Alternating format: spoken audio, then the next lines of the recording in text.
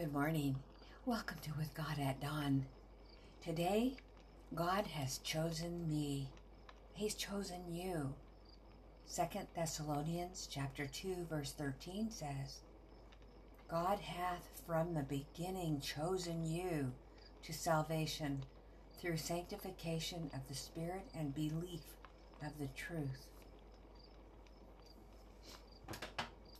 How do we know he chose us? Because he's given us salvation through sanctification of the Spirit and us believing the truth.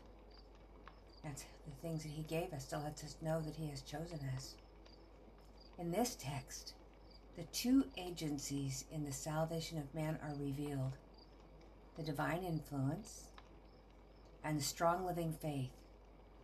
The sanctification of the Spirit is the divine influence, and the belief of the truth is the strong living faith of those who follow Christ. Those are the two agencies in the salvation of man. On our part, faith and belief. On God's part, sanctification through the Spirit in us.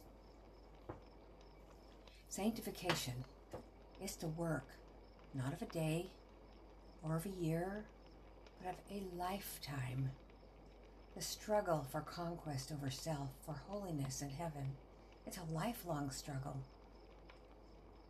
Paul's sanctification was a result of a constant conflict with self. He said, I die daily. 1 Corinthians 15:31. It is by unceasing endeavor that we maintain the victory over the temptations of Satan.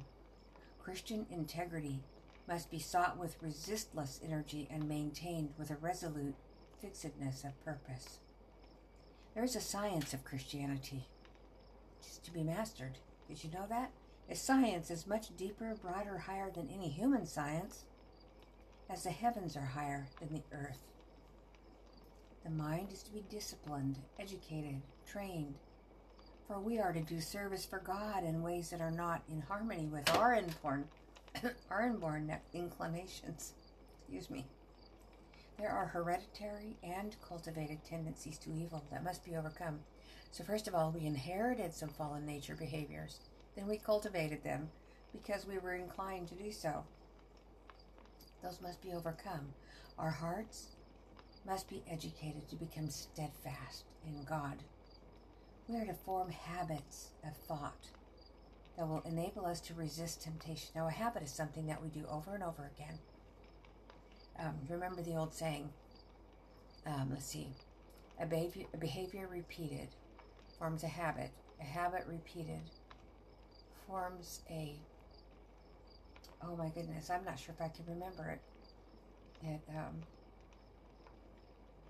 Okay, I'm not going to try to go there right now. Let's see. Okay, habits of thought that will enable us to resist temptation by a life of holy endeavor and firm adherence to the right. The children of God are to seal their destiny. So we seal our destiny by a life of holy endeavor, which is a matter of different habits that we have formed. And the word that was spoken to Jesus at the Jordan, that was where he was baptized and where he received his anointing of the Holy Spirit, of his Father. Of Jordan embraces humanity. You know what he means by that? God spoke to Jesus. He was there as our representative. So with all our sins and weaknesses, we're not cast aside as worthless. He hath made us accepted in the beloved, or in Christ. Ephesians 1:6. The glory that rested upon Christ is a pledge of the love of God for us. It tells us of the power of prayer, how the human voice may reach the ear of God, and our petitions find acceptance in the courts of heaven. The light which fell from the open portals upon the head of our Savior will fall upon us as we pray for help to resist temptation. The voice which spoke to Jesus says to every believing soul, this is my beloved child in whom I am well pleased. Because when he looks at us, he sees Jesus. He's our representative of our race.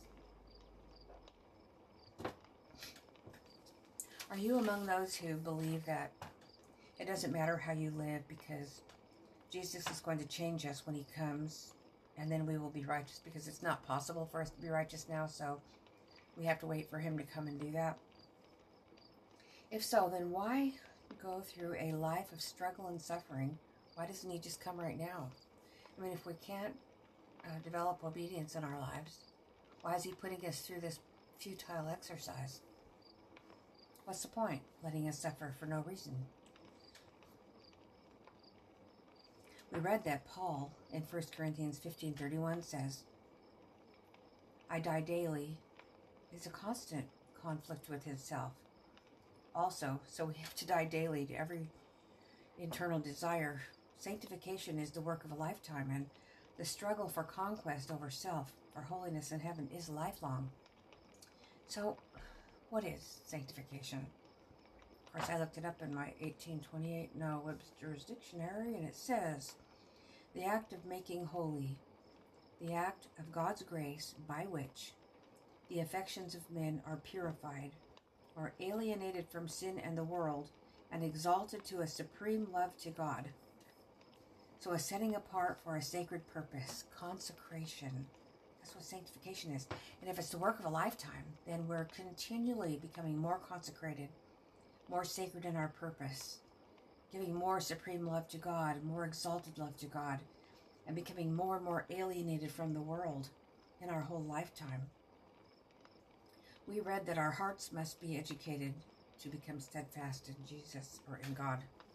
So we have to educate our heart. That's not going to come natural. I believe we may infer that it's God's will that we develop our character, because if we're to become educated, that sounds like developing character. And then he will give us new bodies and transform our fallen nature so that we will not be fallen anymore when he comes. But Revelation 3:18 and 19 is the counsel of the true witness. And he says to buy of me. And what he's willing to give is free, but it's going to cost us everything. Righteousness, faith, eye salve that we may see. I believe that's the indwelling of the Spirit of God. Remember when, I think it was, the Lord has given eyes to the church. Remember the old prophets were known as seers. They were seers, and we can see if we have the Spirit too, right? The indwelling of the Spirit to give us eye salve that we may see. He'll give it to us freely.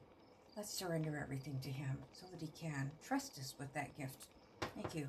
Now I want to read this promise, 2 Corinthians chapter 4, 17 through 18. Chapter 4. All right.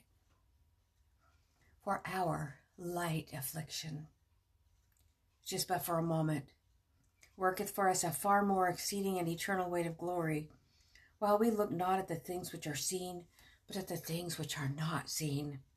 For the things which are seen are temporal, or temporary, but the things which are not seen are eternal. Amen. Hallelujah. May the word of the Lord go forth today. Bless and edify many. Hallelujah. Thank you, Jesus. Bless his holy name. Thank you, Lord. Let's close with prayer. Dear Jesus, thank you, Lord, that you have chosen us. Thank you, Lord, that you have chosen us. Come all the way down to our generation at the end of time. Or the dregs in the cup, so to speak. We have the least of everything to give and offer. That you're going to work out your salvation and finish your plan of salvation through us. Help us, Lord, to cooperate with you and let you do that so that we can experience your power in our lives. I thank you, Lord. In your name we pray. Amen. Thank you, brothers and sisters, for joining me today. I hope to see you tomorrow. Have a wonderful day.